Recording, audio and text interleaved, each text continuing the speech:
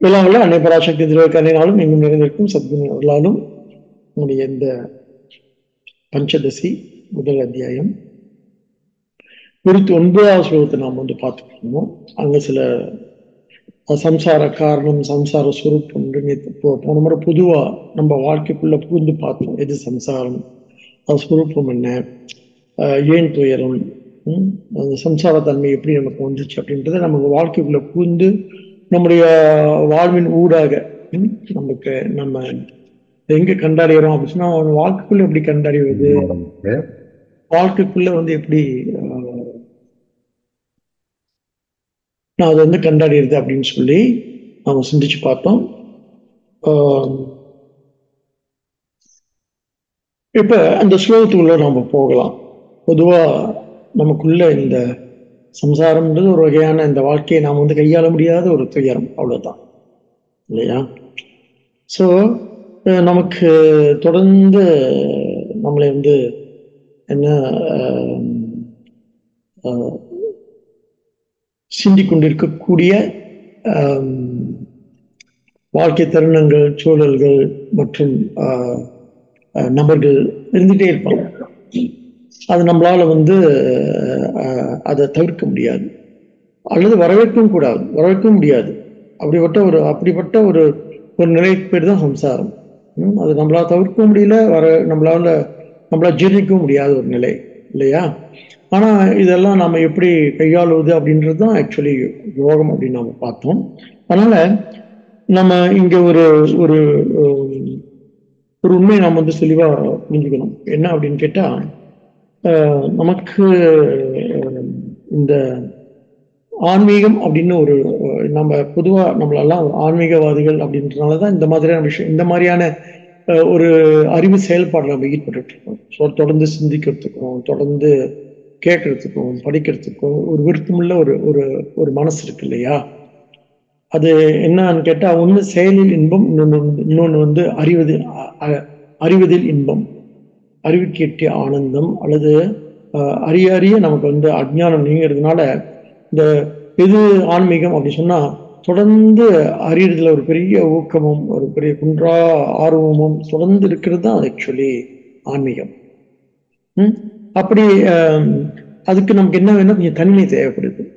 அதனால்தான் நம்ம ரொம்ப பேர் வீட்டை விட்டு தனியே அலைந்து திரிவாங்க இல்லையா? பொதுவா என்ன சொல்லுவோம், நம்ம இப்படி அலைந்து திரிந்து அடையக்கூடிய அடைஞ்செல்லாம் நினைக்கிற துறவிகள் இருக்காங்க இல்லையா? அவங்கள பொதுவா எல்லாம் அவங்களெல்லாம் ஆன்மீகவாதிகள் நம்ம சொல்லுவோம். பொதுவா இந்த விஷயத்த வீட்டுல இருந்தாவே, அல்லது ஒரு குடும்பத்துல இருந்தாவே, அல்லது மக்களோடு இருந்தா, குடும்பம் கூட இல்லை, சும்மா மக்களோடு இருந்தாவே, குடும்பம் இருக்குன்னு கட்டாயமே இல்லை நம்ம தொந்தரவு பண்றதுக்கு. சும்மா இந்த போற வரவெல்லாம் கண்ணாடி வீடுனா கள்ளத்துக்கு அடிச்சா நம்ம பாதிக்கத்தான் பண்ணுவோம். அந்த மாதிரி பொதுவா நம்ம இந்த உலகத்தில் இருக்கிறதுலே நமக்கு ஒரு சின்ன சீண்டல் இருந்துகிட்டே தான் இருக்கும் நமக்கு. அதனால்தான் ஆன்மீகம் சொன்னோன்னே எல்லாரும் காசி நினைப்பு வரும், அங்க போய் சுற்றி அலைவாங்க. நம்ம ஒரு முறை காசிக்கு போயிட்டு வந்தா கூட நமக்கு ஒரு மாதிரி, ஏன்னா அங்க இருக்கக்கூடிய அத்தனை மக்களும் பார்த்தீங்கன்னு சொன்னா ஒரு மாதிரியா இந்த வாழ்க்கையின் பொருளற்ற தன்மையை உணர்ந்தவங்க, அங்க வாழக்கூடியவங்க இல்ல, அங்க வரக்கூடியவர்கள் தொடர்ந்து வந்துகிட்டே இருப்பாங்க. ஆயிரமா லட்சமா மக்கள் போயிட்டே இருப்பாங்க அந்த இடத்துல. ஆனால் யார் அப்படி கேட்டா, ஒரு பக்கம் பாத்தீங்களா, மணி கர்ணிகா அப்படின்ற அந்த அந்த அந்த துறையில அந்த அந்த இடத்துல பிணங்களா எரிஞ்சுக்கிட்டே இருக்கும், 24 மணி நேரம் எரியும். அதே மாதிரி என்ன ஹரிச்சந்திரா காட் அப்படின்னு சொல்லுவாங்க, அங்கேயும் 24 மணி நேரம் ஓய்வே கிடையாது. அது ஒரு கொண்டாட்டமா பண்ணுவாங்க. பார்க்க ரொம்ப ஆச்சரியமா இருக்கும் நமக்கு. ஏன்னா அது ரொம்ப சோகமாலாம் நான் உட்காந்துருக்க மாட்டாங்க. அந்த உலகங்கள் அவங்க ஒரு விடுபட்ட தன்மை ஏற்படும். அங்க வந்தாவே வாழ்க்கையோட அபத்தம், வாழ்க்கையோட என்ன அர்த்தமின்மை, இதெல்லாம் கொஞ்சம் புரிஞ்சிடும். அதனாலதான் காசிக்கு போறதுல ஒரு பெரிய விருப்பம் எல்லாருக்குமே இருக்கும். ஏன்னு சொன்னா அங்க போனா ஒரு மாதிரி ஒரு ஒரு விடுதலை உணர்வு ஏற்படும். ஏன்னு சொன்னா அங்க அப்பேற்பட்ட இடம் அது. அங்க அப்படிப்பட்ட துறவிகள், அப்படிப்பட்ட இந்த நம்ம சொல்லக்கூடிய அகோரிகள், அப்படிப்பட்ட சாமியார்கள் வாழ்ற இடம் இது. அவங்களுக்கு எதை பற்றியும் அக்கறை இருக்காது. இந்த இந்த ஆக்சுவலி நம்மளுடைய துன்பமே என்ன அப்படின்னு கேட்டா, நல்லா சிந்திச்சு பாருங்களேன். துன்பமே என்ன சொன்னா, முதல்ல யாரையும் பார்த்தோம்னா என்ன கேட்கிறோம்? நல்லா இருக்கீங்களான்னு கேட்கிறோம். என்ன கேட்கிறோம்? நல்லா நல்லா இருக்கீங்களா அப்படின்னு கேட்கிறோம். அப்படி என்ன அர்த்தம்? இப்ப இருக்கிறதுலயே நமக்கு என்ன இருக்கு? துன்பம் இருக்கு. எதையும் நம்ம அனுபவிக்க வேண்டியது இல்ல.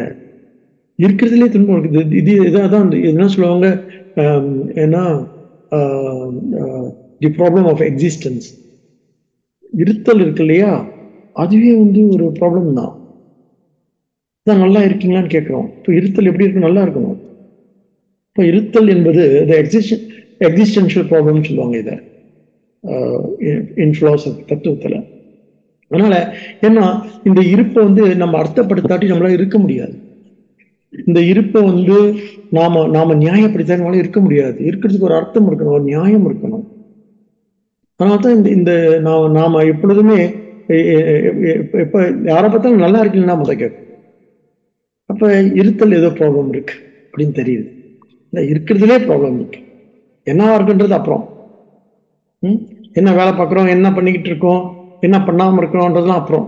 இருக்கிறது அப்ப இருப்பது என்பது ஒரு பெரிய பாரம். இருக்கிறது ஒரு பெரிய பாரம். ஏன்னு சொன்னா, இந்த இருத்தல் இருக்கு இல்லையா? அதனுடைய தன்மை எப்படிப்பட்டதுன்னு சொன்னா, அதனாலதான் அது எது சார்ந்த சொன்னா, இந்த இந்த பூமி இருக்கு இல்லையா? அந்த புவி ஈர்ப்பு சார்ந்தது. அப்ப நம்ம இருத்தலை என்ன பண்ணிருக்கு இந்த பூமி இழுத்து மண்ணோட சேர்த்து வச்சிருக்கு நம்மள. அதுதான் அதுதான் அஹ், என்ன முதல் பற்றே. இந்த மண்ணாசை பொன்னாசை பெண்ணாசை எல்லாம் சொல்றாங்க இல்லையா? முதல்ல மண்ணு அது நாம நாம கேட்டது இல்லை. அதை நம்ம இழுத்து வச்சிருக்குங்க. இந்த லா ஆஃப் கிராவிட்டி இருக்குல்ல, இந்த புவி ஈர்ப்பு சக்தி இருக்குல்ல, நம்மள என்ன பண்ணிருக்கு இழுத்து மண்ணோட வச்சிருக்கு. இல்ல இல்ல நான் மண் இல்லை அப்படின்னு நம்ம சொல்லிக்கிட்டே இருக்கிறோம். நம்ம இந்த மண் இல்ல, மண்ணை சார்ந்தவன் அல்ல, என்னோட வேர்கள் இந்த மண்ணில் இல்ல, என் வேர்கள் எங்க அது விண்ணில் இருக்கு சொல்றான். ஊர்தம் மூலம் அதை ஷாக்குன்னு சொல்லிட்டு பகவான் கீதையில பாத்தீங்கன்னா 15 சாப்டர்ல வேர்கள் விண்ணில் இருக்கிற மாதிரி மரம் கீழே குப்புற இருக்கிற மாதிரி ஒரு ஸ்லோகம் வருது, முதல் ஸ்லோகம் வருது. அப்ப அதோட வேர் எங்க இருக்குன்னா விண்ணில் இருக்குன்னு சொல்றாரு பகவான். விண் அப்படின்னு சொன்னா இந்த ஆகாஷம்னு அர்த்தம், ஆகாசம்னு அர்த்தம். அப்ப வெளின்னு அர்த்தம். வெளி அப்படின்னு சொன்னா அது எங்க இருக்குன்னா ஆஹ் எல்லா இடத்துல இருக்கிறது தான் வெளி. ஏதோ மேல இருக்குன்னு நம்ம நினைச்சிட்டு இருக்கோம். பிகாஸ் நம்ம அதை நம்மளால கற்பனை பண்ண முடியல. என்ன ஏன்னா மற்ற நான்கையும் நம்ம உணர முடியும். மற்ற ஐம்பூதங்கள்ல 4 பூதங்களையும் நம்ம உணர முடியும் இல்லையா? என்ன மண்ணில இருந்து, தண்ணியில இருந்து, என்ன என்ன நெருப்புல இருந்து, பிறகு என்ன சூடு, எல்லாத்தையும் நம்ம உணர முடியும். ஆனா வெளியே நம்ம உணர முடியாது. ஆகாஷம் உணர முடியாது. ஆனா அதுக்குள்ள இருக்குன்றது மட்டும் நமக்கு தெரியுது. என்ன தெரியுது? அறியதான் முடியுது, உணர முடியல. அதை நம்ம அனுபவிக்கல. வெளியே வி டோன்ட் எக்ஸ்பீரியன்ஸ் என்ன ஆகாஷ். We don't experience. நம்ம ஆகாஷத்தை எக்ஸ்பீரியன்ஸ் பண்ண முடியாது. மண்ணை தொட்டு இருக்கலாம். அதனால இப்படி இப்படி இருக்கும் பொழுது இப்ப நம்முடைய உண்மையான உள்ளார்ந்த இருப்பு அப்படின்றது இந்த மண்ணை சார்ந்து இல்லை. அதனால்தான் நம்ம எப்பொழுதுமே விண்ணை சார்ந்தே விண்ணை நோக்கி வேண்டுகின்றோம். பாரம்பரியம்லாம் என்ன பண்றாங்க? மண்ணுலகம் விண்ணுலகம் அப்படின்னு சொல்லி, விண்ணவர்கள் அப்படின்னு சொல்லி ரொம்ப தேவர்களை மேல நம்மளை தாண்டி இந்த உடல் இல்லாதவர்கள் ரொம்ப போற்றக்கூடியவங்களா இருக்கு நம்ம. அப்ப உடலே நமக்கு ஒரு பெரிய பாரம். ஏன்னு சொன்னா இது இந்த பிருத்திவியால், இந்த மண்ணால் ஆக்கப்பட்டது. அதான் பிறகு மண்ணுக்கே அது சொந்தமாயிடுது போயிடு இல்ல. ஆக இந்த இருத்தலே ஒரு சம்சாரம். அப்ப நம்ம என்ன என்ன அப்ப அப்ப இதுல இருந்து நீங்கிறதுக்கு என்ன வழின்னா, அப்ப நம்ம என்ன ஆதியில ரிஷிகள், முனிவர்கள், அது என்ன யோகிகள் எல்லாம் என்ன சிந்திச்சு பார்த்தாங்க. இந்த குடும்பத்தை விட்டு தனியே அலை அலையிறதுனால ஒரு ஒரு ஒரு சுதந்திரத்தை அடையலாம் அப்படின்னு சிந்திச்சு பார்த்தாங்க. அவர் ஸ்ரீகிருஷ்ணர் யோகம் யோகம் அப்படின்னு சொல்லி வந்து கீதையில தான் என்ன சொல்றாரு? ஆன்மீகம் என்பது குடும்பத்தை விட்டு தனியே அலைதற்கு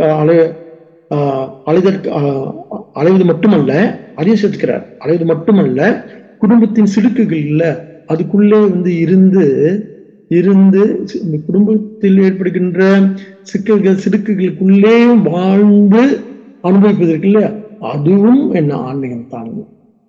யார் சொல்றது? ஸ்ரீகிருஷ்ணர் யோகத்துக்கு உலகம் சொல்றாரு. அதுக்குள்ள இந்த குடும்பம் இந்த உலகம் இருக்கு இல்லையா, அதுக்குள்ள இருந்து அந்த அந்த சிக்கல்களுக்குள்ள இருந்து வாழ்வதற்கு இல்லையா, அதுவும் ஆன்மீகம் தான். ஆன்மீகத்துக்கு பாருங்க ஒரு ஒரு ஒரு எப்பேற்பட்ட ஒரு அர்த்தத்தை கொடுக்கிறார்.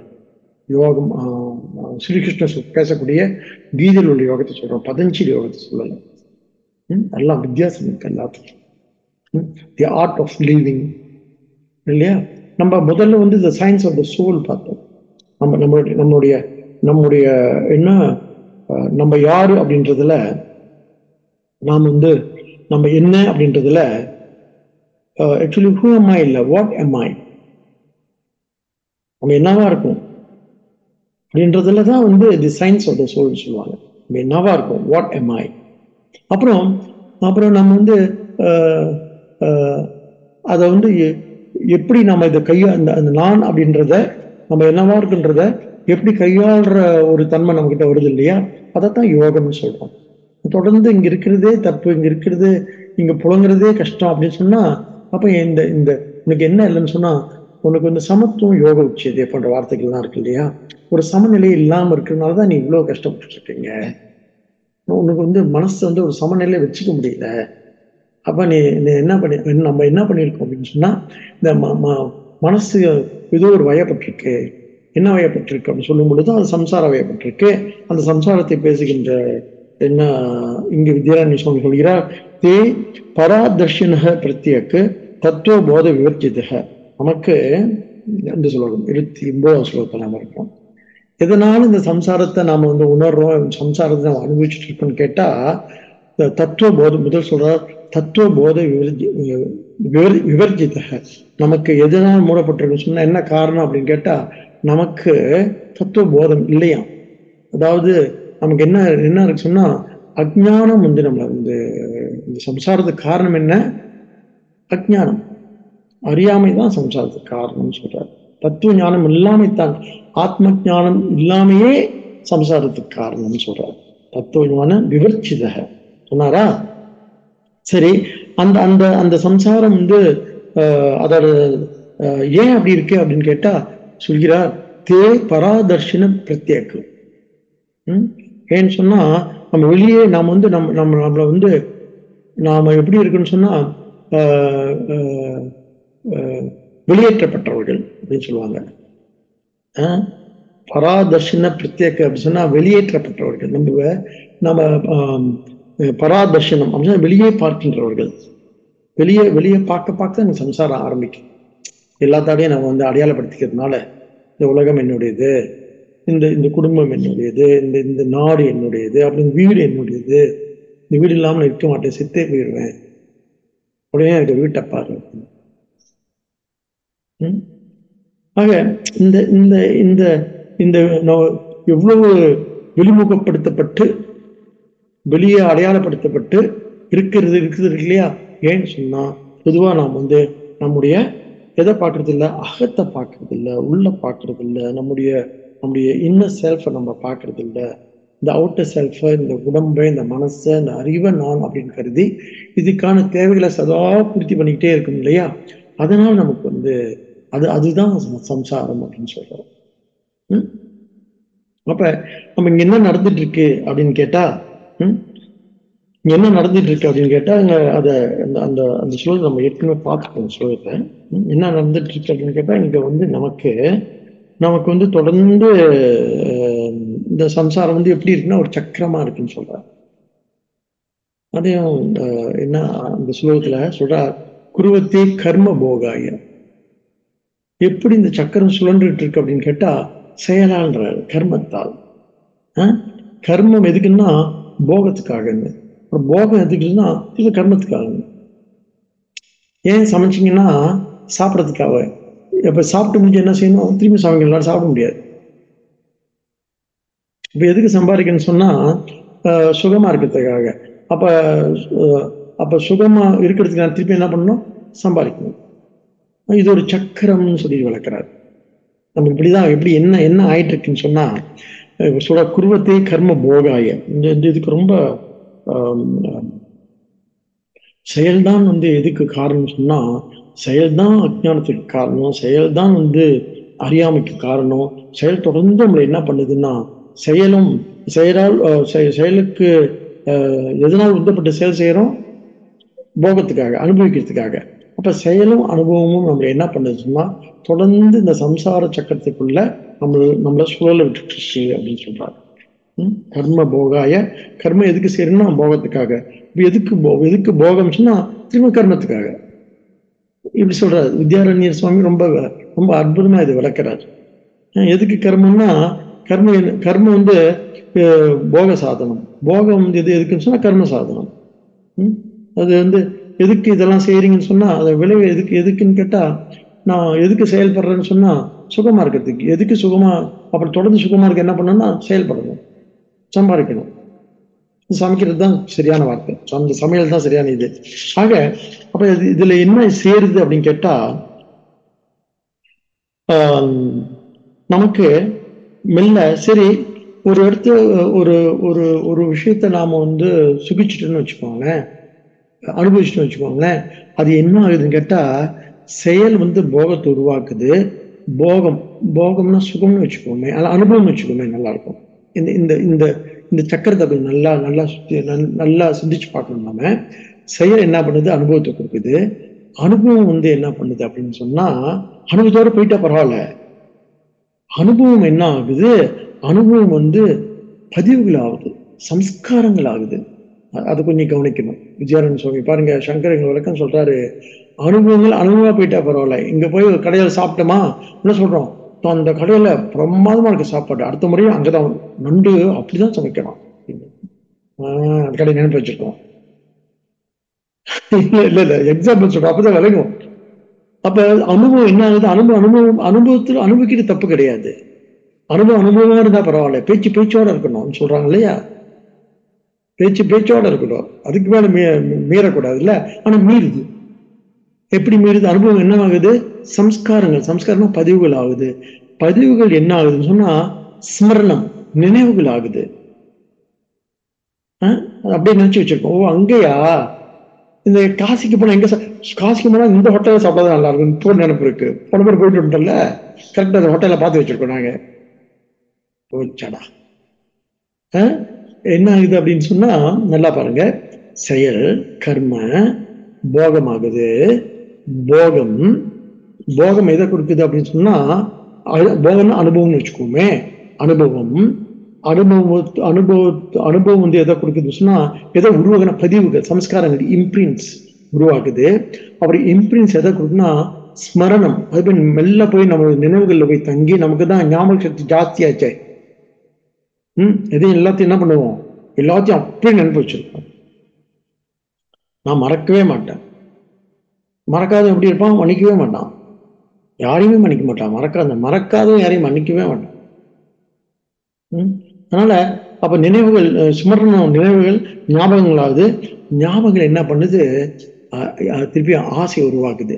அங்க சாப்பிட்டா நல்லா இருக்கும், இச்சையை உருவாக்குது. இந்த சங்கிலி தெரியுதா? இந்த சங்கிலியை நம்ம கொஞ்சம் கவனிக்கணும். செயல் அனுபவமாகுது, அனுபவம் பதிவுகளாகுது, பதிவுகள் நினைவுகளாகுது, நினைவுகள் ஞாபகங்களாகுது, ஞாபகங்கள் மீண்டும் இச்சை ஆசை வருது. இதுதான் சம்சாரம் நடக்கிறார்.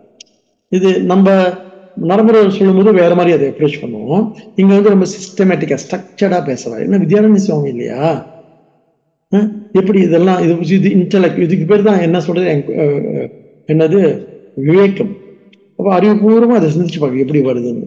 அப்படினால நடந்துக்க முடியாது. இருந்தாலும் இப்படிதான், இதுதான் அந்த ப்ரொசஸ், இதுதான் அந்த ஸ்ட்ரக்சர் அப்படின்னு நம்ம தெரிஞ்சு அப்படின்னு சொன்னா நம்ம என்ன பண்ணுவோம்? ஓகே, ஓ இப்படிதான் நடந்துகிட்டு இருக்கா, ரைட் ரைட் ரைட். அடுத்து என்ன பண்ணணும் அப்படி சொன்னா, செயலை செய்யும்போது ஒரு ஒண்ணு நம்ம அனுபவிச்சோம் அப்படின்னு சொன்னா, ஒரு ஒரு சுவையை நம்ம கண்டடைஞ்சோன்னு சொன்னா, சரி அன்னைக்கு அந்த சுவையை கிடைச்சிட்டு அப்புறம் பார்த்துக்கலாம், கிடைக்கிற இடத்துல சாப்பிடலாம் இருக்கிறோம்.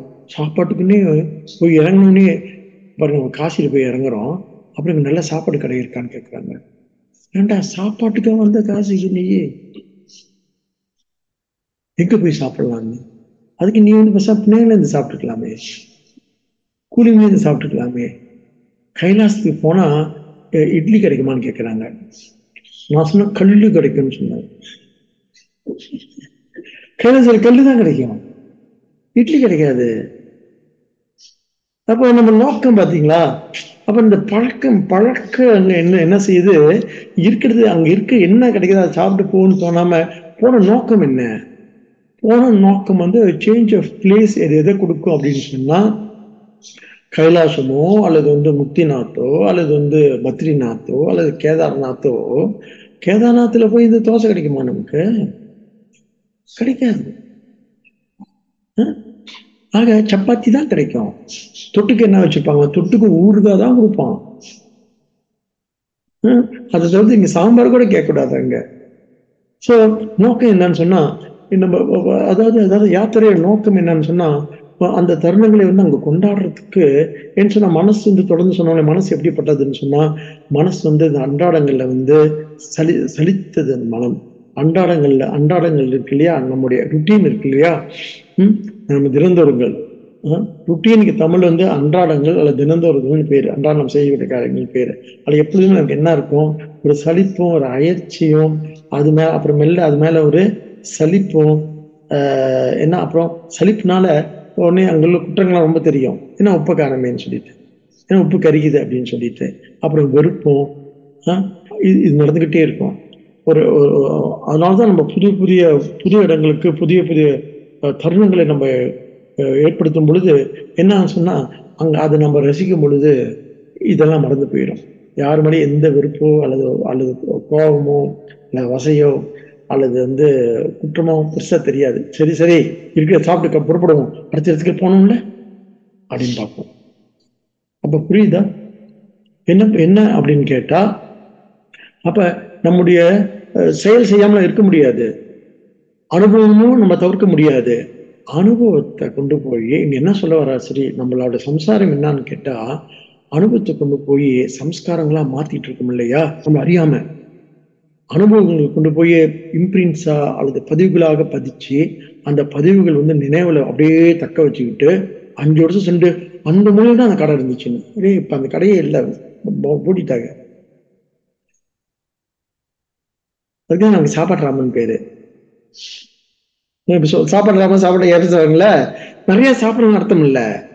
எங்க போனாலும் சாப்பாடு பத்தி தான் அவங்களுக்கு வந்து கவலை, கவலை. எங்க நல்ல சாப்பாடு கிடைக்கும்னு சொல்லிட்டு. அப்ப அப்ப நம்ம ரொம்ப சென்சுவல்னு அர்த்தம்.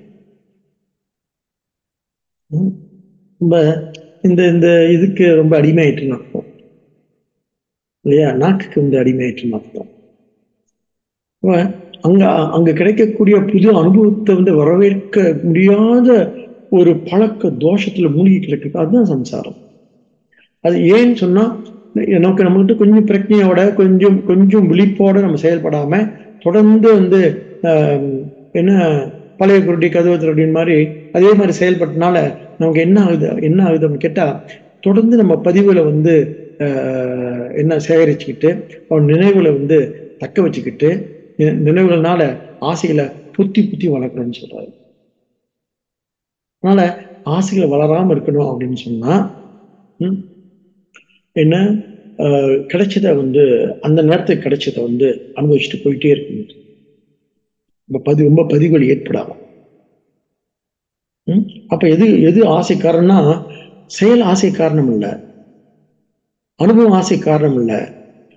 ஆனா அதுதான் அஃப்கோர்ஸ் ரூட் காஸ். அதுதான் செயல் செய்து அது. அதனால செயல் செய்தா அதெல்லாம் ஏற்படும். செயல்ல நம்ம என்ன இருக்கணும்? அதான் செயலை வந்து யோகமாக்கணும். அதான் கர்ம யோகம். செயலை என்ன பண்ணணும்? யோகமாக்கணும். செயலை நம்ம என்ன ஆக்கிறோம்? சம்சாரம் ஆக்கிடுறோம். செயலை நம்ம என்ன ஆக்கிடுறோம்? செயலை வந்து நாம வந்து என்ன பற்று ஆக்கிடுறோம். அத பற்று அந்த அந்த பற்று நம்மளால விடவே முடியல. மனசை போயிட்டு நோண்டிக்கிட்டே இருக்கு. ஐயோ சரியில்லையே, இங்க இருக்கக்கூடாது, அங்க போயிருந்தோமே. ஏதாவது நம்மளால சும்மா ஒரு இடத்துல இருக்க முடியாது. ஆக இச்சா கர்ம ஹேத்துகு. ஆசை செயலை தூண்டுகிறது. ஆசை செயலை தூண்டுகிறது. அப்ப தூண்டுறதுனால என்ன பண்ணுது? இப்படி இது என்ன நடக்குது அப்படின்னு கேட்டா அங்க சொல்லி முடிக்கிறாரு. என்ன சொல்லி முடிக்கிறாரு? குருவதே கர்ம போகாய கர்ம கர்த்தும் புஞ்சதே. என்ன சொல்கிறார், இப்படி ஒரு பெரிய விளையாட்டு, கர்மத்திலிருந்து போகத்துக்கு, போகத்திலிருந்து கர்மத்துக்கு, ஒரு ஃபுட்பால் மாதிரி வந்து ஒரு கால இருந்து இன்னொரு காலுக்கு, இன்னொரு கால இருந்து இன்னொரு காலுக்கு பந்தாடப்பட்டு கொண்டிருக்கின்றோம். எதனால்? கர்மத்தாலும் போகத்தாலும் சொல்றாரு. யாரு? வித்யாரண்ய சுவாமி இந்த ஸ்லோகத்துல என்ன சொல்றாருன்னா, இப்படி நாம் வந்து கர்மா டு போகா, போகா டு கர்மா, இப்படி சம்சாரியாக நாம் இருக்கின்றோம். அதுல விடுபடணும்னு சொன்னா, அப்புறம் அது எப்படின்னு சொல்லிட்டு ஒரு உதாரணம், அடுத்து ஒரு உதாரணம் சொல்றாரு. சரியா பிடிபடாத மாதிரி இருக்கே. சொன்னோம் நம்ம அந்த அந்த அந்த அந்த அந்த தொடர்பை நம்ம தொடர்பு படுத்தணும். கர்மம், அதை செயல், தமிழ்ல சொல்றோமே, சம்ஸ்கிருத்ல சொன்னா கர்மா, போகா, ஸ்மரணா, ஸ்மரணங்கள். ஸ்மரணங்கள்னா என்ன? ஸ்மரணம்னா ஞாபகங்கள், ஸ்மரணங்கள். அதனால வந்து இச்சா. இதுதான் அந்த லைன் சம்ஸ்கிருத்ல சொன்னா. தமிழ்ல சொல்லுவோமே, செயல், செயலால வந்து என்ன? அனுபவம், அனுபவத்தால பதிவுகள், பதிவுகளால நினைவுகள், நினைவுனால ஓ அப்படின்னு ஆசை. இதுதான் அந்த அந்த சங்கிலி. அப்ப தொடர்ந்து ஆசை இருக்கனால என்ன ஆகுது? ஆசை அருமின் ஆசை அருமின் நீசரன் ஆயிரம் ஆசை மறு அருமின் ஆசைப்படப்பட ஆயிரம் துன்பம் ஆசை விட விட ஆனந்தமானேன்னு சொல்றாரு. எங்க வந்து அவர் பிடிக்கிறார் சொல்லிட்டு திருமூலர். ஆக இப்படி இருக்குன்னா அது எப்படின்னு சொல்லிட்டு அடுத்த ஸ்லோகத்துல வித்யாரண்ய சுவாமி ரொம்ப இது ஒரு திருஷ்டாந்தம் சொல்றாரு. இப்ப எப்பவுமே திருஷ்டாந்தம் ரொம்ப முக்கியம். ஏன்னு சொன்னா அப்பதான் அந்த உண்மையை வந்து இங்க வந்து நிகழ்த்தி காட்டுறது. இந்த நிகழ்த்தி காட்டுறது அப்படின்னா, நான் ஒரு ஒரு உண்மை இருக்கு இப்படி சொன்னோம் இல்லையா, அது யாருக்கு புரியும்? ஒரு பெரிய விவேகிக்கு தான் அது புரியும். நம்ம வந்து கொஞ்சம் இது மங்களா இருக்கே, இந்த பகல்லையே பசுமாடு தெரியாது, ராத்திரில எரும மாடு தெரியுமான்னு கேட்டான். தலைவலியா இருக்கு பாருங்க. நமக்கு என்னன்னு சொன்னா இது போதாது, ஏதோ போதாத காலன்றாங்க இல்லையா. பகல்லையே பசுமாடு தெரியாது, மிக்க இருட்டுல எரும மாடு தெரியுமான்னு. அந்த மாதிரி சில விஷயங்கள் தெரியாட்டி என்ன செய்யணும்? நல்ல திஷ்டாந்தம், நல்ல நல்ல உதாரணம் சொல்லி அதை விளக்குவாங்க பெரியவங்க. அப்படி ஒரு அடுத்த ஸ்லோகத்துல 30வது ஸ்லோகத்துல அப்படி ஒரு உதாரணம் சொல்லி விளக்குறாரு. ஏன்னு சொன்னா நமக்கு வந்து எதையுமே நம்ம என்ன பண்ணுவோம் அப்படின்னு சொன்னா, நம்ம நிகழ்த்தி காட்டணும். பொதுவா அதனாலதான் நம்ம வந்து எதை படிச்சாலும் எதை கேட்டாலும் நம்ம கவனமா இருக்கணும். ஏன்னு சொன்னா பொதுவா இப்ப நம்ம வந்து ஒரு நம்பிக்கை, நமக்கு வந்து கடவுள் நம்பிக்கை இருக்குன்னு வச்சுக்கோங்களேன். ஒரு தடவை நம்பிட்டோம், சாமியை கும்பிட்டுட்டோம், திருப்பி எதுக்கு கும்பிடணும்னு கேட்கறான். ஒரு சாமி நம்பிட்டோம், முருகனை நம்பிட்டோம், நாம முருகனை கும்பிட்டு இருக்கோம். சரியா? அப்ப திருப்பி திருப்பி கும்பிடணுமா? நம்பிக்கையை வந்து உறுதிப்படுத்துறதுக்கு. அப்ப உன் நம்பிக்கையில என்ன இருக்குன்னு சொன்னா, உன்னோட நம்பிக்கையை நீ வந்து சந்தேகப்பட்டுக்கிட்டே இருக்கிற அப்படின்னு ரஜினிஷ் சொல்லுவாரு. கேள்விப்பட்டிருக்கீங்களா? ரஜினிஷ் இப்படி பேசுவாரு. அந்த மாதிரி பேச்செல்லாம் வந்து ஒரு மாதிரி என்ன, அந்த நேரத்துக்கு கேட்க நல்லா இருக்கும், அதுல வந்து எந்த அர்த்தமும் கிடையாது. அந்த ஒரு காலகட்டத்துல ரொம்ப ஓவரா வந்து நம்பிக்கைகளை வந்து கொண்டாடி அது மூட நம்பிக்கையா மாறும் பொழுது ரஜினிஷ் ஓஷோ மாதிரி ஆள் வந்து அதெல்லாம் அந்த அந்த அந்த மூட நம்பிக்கை உடைக்கிறதுக்கு இந்த மாதிரி வார்த்தைகள்லாம் சொல்றாங்க. ஆனா நம்ம தொடர்ந்து வந்து முருகனை நம்புறது என்ன சொன்னா, என் நம்பிக்கையை வந்து நான் நிகழ்த்தி பார்க்கணும். நிகழ்த்தி பார்க்கும் பொழுது எனக்கு என்ன என்ன ஆகுது அப்படின்னு கேட்டா, எனக்கு நம்பிக்கை நிகழ்த்தும் பொழுது நான் வந்து நான் வந்து அது கண்டு அறிகிறோம், திருப்பி திருப்பி அறிய ஆரம்பிக்கிறோம். இந்த அறிதல் இருக்கு இல்லையா, தொடர்ந்து நடந்துட்டு இருக்கோம். நாம் ஒன்றை மீண்டும் மீண்டும் வந்து பூஜை பண்ணுவது, மீண்டும் மீண்டும் பாராயணம் பண்றது, மீண்டும் மீண்டும் வழிபடுவது நம்ம நம்பிக்கை மேல நம்ம சந்தேகம் இருக்குன்னு அர்த்தம் இல்லை. ஆனா நம்ம நம்பிக்கை மேல சந்தேகம் இருக்கனால்தான் நீ மீண்டும் செய்யறேன்னு சொல்லிட்டு ரஜினிஷ் போன்றவர்கள் கொஞ்சம் இதை பத்தி அதை உடைச்சு பேசுவாங்க. ஆனா அறியாதவங்க நம்ம நம்ம அப்படின்னா திருப்பி செய்ய வேண்டியது இல்லையோ, அதனால நான் சாமி நம்மளை கும்பிடுறது இல்லைங்க, சும்மா கையெடுத்து கும்பிட்டா போதும் அப்படின்னு உண்மையை அடையாம இவன் பாட்டுக்கு ஏதோ அடைஞ்ச மாதிரி நினைச்சுக்குவாங்க. இந்த கேஸ் தான் அந்த இந்த நியூ சாமியார்கள் இருக்காங்க இல்லையா, இந்த மரபு மரபு மரபு சாராமல் பேசக்கூடிய இருக்காங்களே, சில விஷயம் ரொம்ப தெளிவா பேசுவாங்க. நான் சில விஷயங்கள் இந்த மாதிரியான ஒரு போக்கு இருக்கும் அவங்களுக்கு, எல்லாத்தையும் உடைச்சி எறிகிற போக்கு, எல்லாத்தையும் வந்து நிராகரிக்கிற போக்கு, எல்லாத்தையும் டிஸ்மிஸ் பண்ற போக்கு. நம்ம நான் படிச்சனால சொல்றேன், ரஜினிஷோ அல்ல ஜே கிருஷ்ணமூர்த்தியோ அவங்க பார்த்தீங்கன்னு சொன்னா இந்த போக்கு அவங்ககிட்ட எல்லாம் இருக்கும். அந்த காலகட்டத்துக்கு அது தேவைப்பட்டுச்சு. அப்ப அது பிறகு என்ன செய்யணும்? அதெல்லாம் தூக்கி எறியப்பட வேண்டும். இந்த காலகட்டத்தில் தேவையில்லைன்னு சொன்னார். அப்ப அதை என்ன பண்ணணும், ரீடிஃபைன் பண்ணணும். எப்படி டிஃபைன் பண்ணணும்னா, நான் என் நம்பிக்கையை மீண்டும் மீண்டும் நான் என்ன செய்வது, எதுக்குன்னு சொன்னா, அதை தொடர்ந்து நிகழ்த்தி பார்த்து அதை அறிவதற்கு. அது இது கடவுள்னா என்ன அப்படின்னு அறியறதுக்கு நான் என்ன பண்ணணும், செஞ்சு பார்க்கணும், நிகழ்த்தி பார்க்கணும். ஏன் அந்த அறிவு இப்ப நான் அந்த அறிவை அடையாம இருக்கனால தொடர்ந்து அறியறதுக்கு தவிர, அது மாதிரி எனக்கு நம்பிக்கை இல்லைன்னு அர்த்தம் இல்லை. இதை தெளிவா ஒரு மாதிரியா புரிஞ்சுக்கணும் நாம. ஆக இங்கே என்ன சொல்கிறார் அப்படின்னு சொன்னா, அதனால இப்ப அது நிகழ்த்தி பார்க்கறது இருக்கு இல்லையா, அதான் உதாரணம். இது இன்னும் கொஞ்சம் நல்லா தெளிவா புரியணும்னா என்ன செய்யணும், என்ன பண்ணணும்னா அதுக்கு ஒரு உதாரணம் சொல்றாரு இங்க வித்யாரணி சுவாமி. சொல்றா, அந்த புத்தரா சொல்றாரு, நத்யாம் கீட இவா வர்த்தாத வர்த்ததா ஆவர்த்தாந்திர மா சுதே பிரஜாந்தோ ஜன்மனோ ஜன்ம லபந்தே நைவ நிவர்த்திம் அப்படின்னு அடுத்த ஸ்லோகம் சொல்கிறார். நத்யாம் கிடா, கிடான்றது ஒரு பூச்சி. எப்படின்னு சொன்னா, ஒரு சிறு பூச்சி தண்ணியில அல்லாடுறத பத்தி பேசுறாரு. அது என்ன பண்ணுது, ஒரு ஒரு பூச்சி தண்ணியில் விழுந்துச்சா பாத்தீங்களா, பாத்துருக்கீங்களா? தண்ணியில் விழுந்துச்சுன்னு சொன்னா, இங்கே அந்த அந்த அதுவும் அலை அலை வேகமா ஓடிட்டு இருக்கு தண்ணி.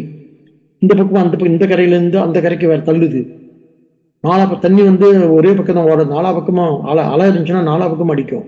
அந்த அலையில சிக்கிக்கிட்டு அந்த பூச்சி இந்த பக்கம் தான் அந்த பக்கம், அந்த பக்கத்துல இந்த பக்கம் அல்லாடிக்கிட்டு இருக்கு இல்லையா.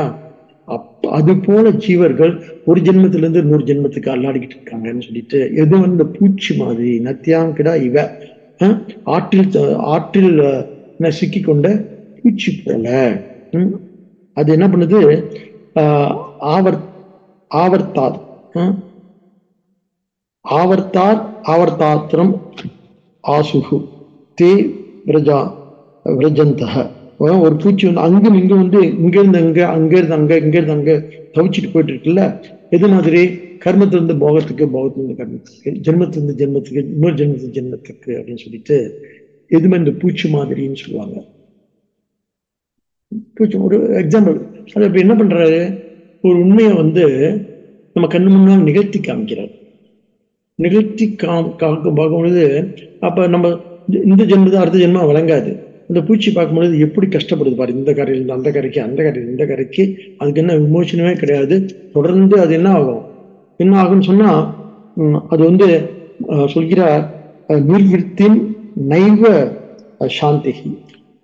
அது அமைதி அடையாமல் என்ன பண்ணிட்டு இந்த பக்கத்துக்கு இந்த பக்கத்துக்கு அந்த பக்கத்துக்கு அந்த பக்கத்துக்கு அல்லாடிக்கிட்டு இருக்கு. அதுதான் மனித வாழ்க்கையில உள்ள சம்சாரம்னு சொல்றாரு. இந்த ஸ்லோகத்துல ஒரு திருஷ்டாந்தம் சொல்றாரு. நான் எப்போதுமே எதுக்கு திருஷ்டாந்தம், உதாரணம், எக்ஸாம்பிள். எதுக்கு எக்ஸாம்பிள் சொன்னா, ஒரு ஒரு ஒரு உண்மையை நிகழ்த்தி காட்டுறது. அப்பதான் நம்ம ஒரு காட்சிப்படுத்தினாதான் நம்ம மனசு நிக்க, நமக்கு எல்லாம் நிக்காது. அதை நாம நினைப்போம், எதுக்கு இந்த திருஷ்டாந்தம் அப்படின்னு நினைப்போம் நாம. அதை நம்ம ஜென்மா டு ஜென்மா, கர்மா டு போகா அப்படின்னு சொன்னா நமக்கு பெருசா புரிஞ்சிடாது. இப்படி பார்க்க, ஓ இப்படிதான் நமக்கு நடந்துகிட்டு இருக்கு அப்படின்றத நம்ம கொஞ்சம் அது உள்வாங்குவோம். அதுக்குதான் திருஷ்டாந்தம், அதுக்குதான் அந்த எக்ஸாம்பிள். ஆனா அந்த எக்ஸாம்பிளே என்ன பண்றாரு அப்படின்னு கேட்டா, தொடர்ந்து அவரு சரி, அதுக்கு சரி அந்த பூச்சி அதுல இந்த அல்லாட்டத்திலிருந்து, இந்த இந்த சம்சாரத்திலிருந்து எப்படி விடுபடுதுன்னு சொல்லிட்டு அடுத்த ஸ்லோகத்தை சொல்றாரு. எப்படி விடுபடுது அப்படின்னு சொன்னா சொல்கிறார், தரண உபாயம், விடுபடும் வழி. பூச்சிக்கு அந்த பூச்சிக்கு ஏற்பட்ட துயரம் இருக்கு இல்லையா, அது போக்கும் உபாயம் என்ன அப்படின்னு சொன்னா, அடுத்து 31 சொல்கிறார், சத்கர்ம பரிபாகாத்தே பரிபாகாத், சத்கர்ம பரிபாகாத் தே கருணாநிதி உத்தரத உத்ருத பிராபிய தீர தருஷ்யாயாம் விஸ்ராம் யந்தி, விஸ்ரம்னா அமைதி அடைஞ்சிருது, விஸ்ரம் யந்தி யதா சுகம். என்ன சொன்னா, அந்த அந்த பூச்சி எப்படி சுகம் அடையுதுன்னு கேட்டா, சத்கர்மன்னு வார்த்தை பார்க்கிற, ஏதோ புண்ணியத்தின் காரணமாக அதுக்கு அந்த பக்கம் போற வழி போக்கன் ஒரு என்ன பண்றான், ஒரு இலையை தூக்கி போடுறான். பொதுவாக எல்லாரும் இலையை தூக்கி போடுவாங்களா? நம்ம இந்த பூச்சி எல்லாம் பார்த்துருக்கோம். சரி, அதை காப்பாற்ற இலையை தூக்கி போடுவோமா? அப்ப ஏன் வந்து அவனுக்கு இலையத்துக்கு போகணும்னு தோணுது? இது ரொம்ப முக்கியமான விஷயம் கர்மத்தை பற்றி. ஏன் அவனுக்கு தோணுது அப்படி சொன்னா, அது செஞ்சு அது ஏதோ பல ஏதோ ஒரு பிறவில அது செஞ்ச புண்ணிய சத்கர்மத்தினால, புண்ணியத்தினாலன்றாரு. அதுல நமக்கு ஏதோ ஒருத்தருக்கு உதவி செய்யணும்னு தோணுது இல்ல. நம்ம என்ன நினைக்கிறோம்? நம்ம உதவியா நம்ம பெருந்தன்மை, நம்மகிட்ட என்ன இருக்கு? நிறைய பணம் இருக்கு. நம்மகிட்ட ரொம்ப என்ன இருக்கு? தயாள குணம் இருக்கு. கருணா சிந்து அப்படின்னு ஆஹா ஊஹுலாம் ஒண்ணும் கிடையாதான். அவங்க ஏதோ புண்ணியம் பண்ணியிருக்காங்களாம். ஒருத்தவங்க நம்ம உதவி செய்யறோம்ல, அதனால்தான் I should never take the கிரெடிட்ன்றாங்க. கொடுக்குறவங்க பணிஞ்சு கொடுக்கணும்னு சொல்றாங்க. அவங்க செஞ்ச புண்ணியத்தினால தேவ் ஏர்னிங் திஸ். இந்த இந்த இந்த சத்காரியத்தை அவங்க ஏர்ன் பண்றாங்க. பிகாஸ் ஆஃப் தியர் புண்ணியாஸ், நாட் பிகாஸ் ஆஃப் நம்ம புண்ணியத்தினால இல்ல. நம்ம ஏதோ பாவம் செஞ்சிருக்கோம் தான் கொடுக்குறோம். கொடுக்கறத பத்தி நம்ம கிட்ட வந்து ஒரு பெரிய என்ன இருக்கு? ஒரு பெருமை இருக்கு. நாங்க எதை தூக்கி கொடுத்துறோம் அப்படின்னு சொல்லிட்டு. ஏன் தூக்கி கொடுக்குறோம்னா, ஒரு காலகட்டத்துல தூக்கி தூக்கி முழுங்கி இருக்க. இல்ல, தப்பா எடுத்துக்காதீங்க. இதுதான் லாஜிக் சொல்றாரு. வித்யாரண்ய சாமி இருந்து நம்ம தப்பிக்கவே முடியாது. பயங்கரமா பெரிய லாஜிஷியன் அவரு. அதனால பெரிய தர்க்கவாதி அவரு. அவர் சொல்றாரு, அந்த பூச்சி என்ன புண்ணியம் செஞ்சிருக்கும்? பூச்சி போய் புண்ணியம் பண்ணுமான்னு. இல்ல ஏதோ ஜென்மத்துல அது செஞ்ச புண்ணியன்றாரு. இவனுக்கு தோண வைக்குது ஒரு சரி ஒரு இடையத்துக்கு போடும்னு சொல்லிட்டு. நமக்கு அந்த தேல் கதை தெரியும்ல. ஒரு தேல் ஒண்ணு ஆத்துல சிக்கிட்டு ஓடிட்டு இருக்கு. அதுவும் ஒரு சாமியார் போய் காப்பாத்துறாரு. பூச்சியா அப்புறம் இலையத்துக்கு போட்டு நம்ம போயிட்டு இருப்போம். அப்ப அந்த சேல் எவ்வளவு புண்ணியம் பண்ணியிருந்தா, இந்த ஒரு துறவிக்கு தோணுது அதை போய் காப்பாத்தணும்னு. காப்பாத்த கையில எடுத்தா ஒரு கொட்டுது. கொட்டுனா கூட அதை தாங்கிக்கிட்டு உடனே துப்பு கையை உதிர்றாரு. கதை உங்களுக்கு தெரியுமில்ல. உதிர்றாரு. உதிரிட்டு உதிரிட்டு திருப்பி விழுந்துருது. சரி திருப்பி காப்பாத்தலாம்னு சொல்லி திருப்பி போய் எடுக்கிறாரு. திருப்பி ஒரு கொட்டுது. தேளு கொட்டுது. அப்ப அப்ப கை உதிர்றாரு. கொட்டினா டக்குன்னு முடிக்கும் இல்லையா? விஷம் இல்லையா? உதிர்றாரு. திருப்பி போய் தண்ணி விழுந்துருது. திருப்பி 3வது முறையும் வந்து அதை வந்து காப்பாத்தணும் கையில இருக்கிறாரு. அப்ப நம்ம என்ன சொல்லுவோம்? அந்த அந்த அந்த அந்த துறவிக்கு உள்ள என்ன தயாள குணம், எப்படிப்பட்ட தயாள குணம் அவருக்கு. அவருக்கு தீமை செஞ்சவங்களுக்கு நன்மை செய்யறாருன்னு அர்த்தம் இல்ல. அந்த தேல அவ்வளவு புண்ணியம் பண்ணியிருக்கான். சாமி என்னன்னா இது ஒட்டுமொத்தமா கதையே மாத்துறீங்களே நீங்க. நான் செஞ்ச புண்ணியத்தினால்தான் இவ்வளவு தர்ம காரியம் எல்லாம் பண்ணிட்டு இருக்கேன். இவ்வளவு என்ன என்ன புத்தி எனக்கு. எனக்கு வந்து தாராள புத்தி, தாராள கையேன் தலைமையில வெய்யேன்னு சொல்லி நான் செஞ்சுட்டு இருக்கேன். அதை விட்டு நீங்க இதெல்லாம் வந்து அந்த தேடு செஞ்ச புண்ணியம், அந்த பூச்சி செஞ்ச புண்ணியம்னு சொல்லிட்டு இருக்கீங்களே அப்படின்னு கேட்டா, வித்யாரண்ய சுவாமி பிகாஸ் இந்த கொடுக்குறவங்களுக்கு என்ன இருக்கும்? அவங்க பெரிய பெரிய கர்ணனோட ப்ராப்ளமே அதுதானே. அள்ளி அள்ளி கொடுத்தது அவன தாராள குணம் இல்ல. அவனோட இன்ஃபர்டி காம்ப்ளெக்ஸ். அள்ளி அள்ளி கொடுத்தது காரணம் என்னன்னு சொன்னா, அவனை வந்து அவனால கண்டெயின் பண்ணிக்க முடியல. ஏதாவது அவன் வெளிப்படணும். அதனால வெளிப்படுத்திட்டே இருந்தான். தன்னை வந்து ஒரு பெரிய என்ன தனவான் தானவான் அப்படின்னு காமிச்சுக்கிட்டே இருக்கிறான். You want the whole world to know. ஏன் அப்படின்னு சொன்னா, அவனுக்கு என்ன கிடைக்கல? அவனுக்கு ஒரு ரெக்கக்னிஷன் இல்ல, அவனுக்கு ஒரு அங்கீகாரம் இல்ல. அங்கீகாரத்தை தேடி பண்ணிக்கிட்டே இருந்தான். ஐயோ பாவம் தான். கண்ணனை தமிழ்நாடு தான் கொண்டாடுவாங்க. மேல நீ கொஞ்சம் இந்த மகாராஷ்டிரா பிறகு மேலாம் போயிட்டா மகாபாரதத்துல வந்து தர்மரை தான் வந்து ரொம்ப என்ன மகாராஷ்டிரால கொண்டாடுவாங்க. அந்த பக்கம் போயிட்டா மற்றவங்களை வந்து அர்ஜுனன் தான் கொண்டாடுவாங்க. அர்ஜுன் சிலை பார்த்தீங்கன்னா நார்த் இந்தியா பூரா அங்கேயே இருக்கும் பாருங்க. தமிழ்நாட்டுல இருக்காது. ஏன்னா அர்ஜுன் ஒரு யோகி. அவன் தான் ஞானத்தை விரும்பினான். கர்ணனோ தர்மனோ விரும்பல. அதெல்லாம் சும்மா அவங்க கிடைச்சதை சாப்பிட்டுட்டு இங்க வாழலாம். ரொம்ப இந்த வாழ்க்கை ரொம்ப மண்ணுக்கு ரொம்ப ஆசைப்பட்டாரு தர்மன். கர்ணன் வந்து என்ன அங்கீகாரத்துக்கு ரொம்ப ஆசைப்பட்டுட்டே இருந்தாரு. யாரும் என்னை ரெக்கக்னைஸ் பண்ணல, யாரும் என்னை அக்செப்ட் பண்ணலையே, யாரும் என்னை வந்து அங்கீகரிக்கலையே அப்படின்னு சொல்லிட்டு ரொம்ப ஏங்கிட்டே இருந்தாரு. அதனால அதனால்தான் அர்ஜுனுக்கு கீதை சொல்லப்பட்டுச்சு. ஏன்னு சொன்னா அவனுக்கு தான் என்ன இருந்துச்சு? இந்த இந்த இந்த இந்த என்ன அர்ஜுனன் அவ்வளவு பெரிய தனவான் பேரு. தனஞ்சயன் பேர்ல அர்ஜுனன் பேர். அப்ப அவன் எவ்வளவு அவன் சம்பாதிக்கிற தனமா வந்து மற்றவங்க யாரும் சம்பாதிச்சிட்டாங்க? யாரும் கிடையாது. அப்பேற்பட்ட ஏன் கொடுக்குறான் அப்படின்னு சொன்னா, கொடுக்கறது மூலமா நம்மகிட்ட ஒரு ஒரு ஒரு பற்றாக்குறை இருக்கு இல்லையா? நம்மகிட்ட ஒரு ஒரு ஒரு போதாமை இருக்குல்ல, அந்த போதாமைய கொடுக்கறது மூலமா நம்ம நிரப்பிக்க முடியுமான்னு பாக்குறோம். ஆக்சுவலா தான் கொடுக்கறதோட தர்மமே. நம்ம ஏதாவது ஷேர் பண்றோம் எல்லாத்துக்கிட்டையும், ஏதாவது தியாகம் பண்றோம்னு வச்சுக்கோங்களேன். என்ன காரணம் அப்படின்னு கேட்டா, நம்மகிட்ட ஒரு போதாமை இருந்துகிட்டே இருக்கு. அந்த போதாமையை ஏதாவது எதை போட்டா நிரப்பிடலாமான்னு பாக்குறோம். அதுதான் அதுதான் நல்லா சிந்திச்சு பார்த்தா அதுதான் காரணமா இருக்கும். ஒரு கொடுத்தோடனே நம்ம ஃபீல் வெரி ஃப்ரீ. வாடா இருக்கு. ஏன் நம்ம கிட்ட இருக்கிற ஒரு ஒரு பெரிய பாரம் குறைஞ்சிருச்சு. அப்போ இந்த ஆன்மாவுக்கு எது பாரம்? இந்த உலகமே பெரிய பாரம் தான். இந்த புண்ணியங்கள், இந்த பாவங்கள்லாம் பெரிய பாரம் தான். வேணும் ஒண்ணு குறையுது. அதனால இங்க வித்யாரண்ய சுவாமி அதை சுட்டி காமிக்கிறார். கொடுப்பது மூலம் நம்முடைய பற்றாக்குறையை நம்ம நிரப்பிக்கிறோம். அவங்களோட பற்றாக்குறையை நம்ம நிரப்பல. அது என்ன? அது நிரப்பப்படாத பிச்சைக்கார பாத்திரம் அது. அந்த பாத்திரத்தை நீ எவ்வளவு போட்டாலும் நிரப்ப முடியாது. ஒருத்தர் 10,000 வெள்ளி கொடுக்குறேன்னு வச்சுக்கோங்களேன். அவன் போதும்னா, நீ 20,000 கொடுத்தா, நீ 50,000 கொடுத்தா நான் வீடு வாங்கினேன்னு சொல்லுவான். இப்ப எனக்கு வீடு இல்ல சார், என்ன ஒண்டி கொடுத்து நடத்திட்டு இருக்கேன் அப்படின்னு சொல்லி சேவாயில இருந்துட்டு இருக்கேன்னு சொல்லிட்டு. சோ அவனை நம்ம நிரப்பவே முடியாது. ஆனா ஆனா சும்மா ஒரு 1000 கொடுத்து நம்ம மனசு நிறைவா இருக்கலாம்.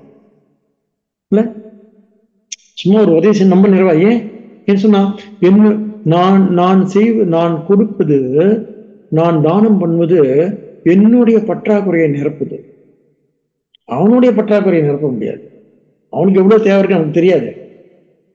இந்த ஆட்டிடியூட், இந்த அண்டர்ஸ்டாண்டிங் இருந்துச்சுன்னா, கொடுக்கறது நமக்கு என்ன வராது? ஆணவம் வராது. நான் நிறைய கொடுக்குறேன் அப்படின்னு சொல்லிட்டு என்ன பண்ணிட்டு இருக்க மாட்டோம்.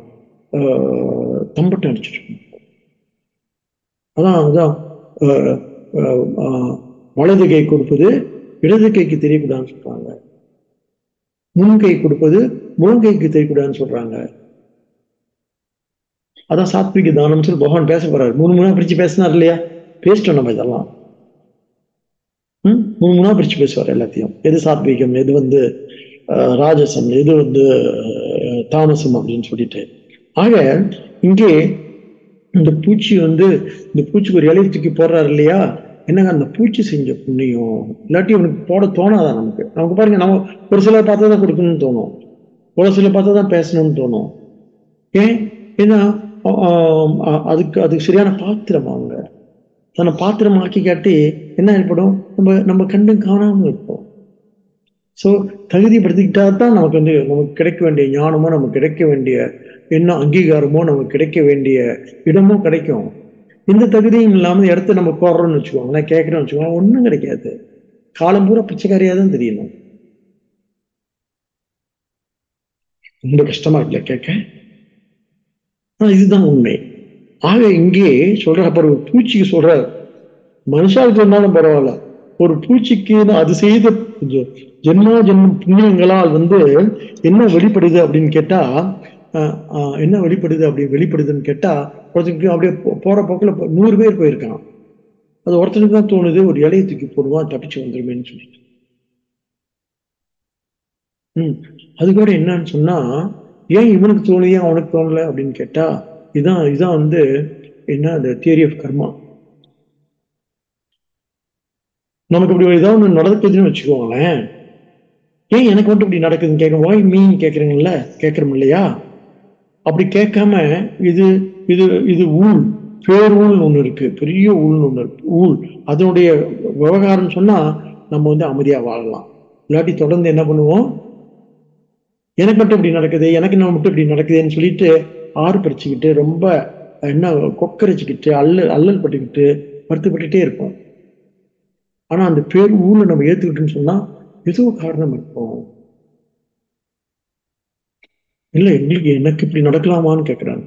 நேற்று வீட்டுக்கு நம்ம ஆசிரமத்துல ஒரு பையன் படிச்சு முடிச்சுட்டு போன வருஷம் போனான். அவன் திடீர்னு ஒரு ஆக்சிடென்ட்ல போய் இறந்து போயிட்டான்.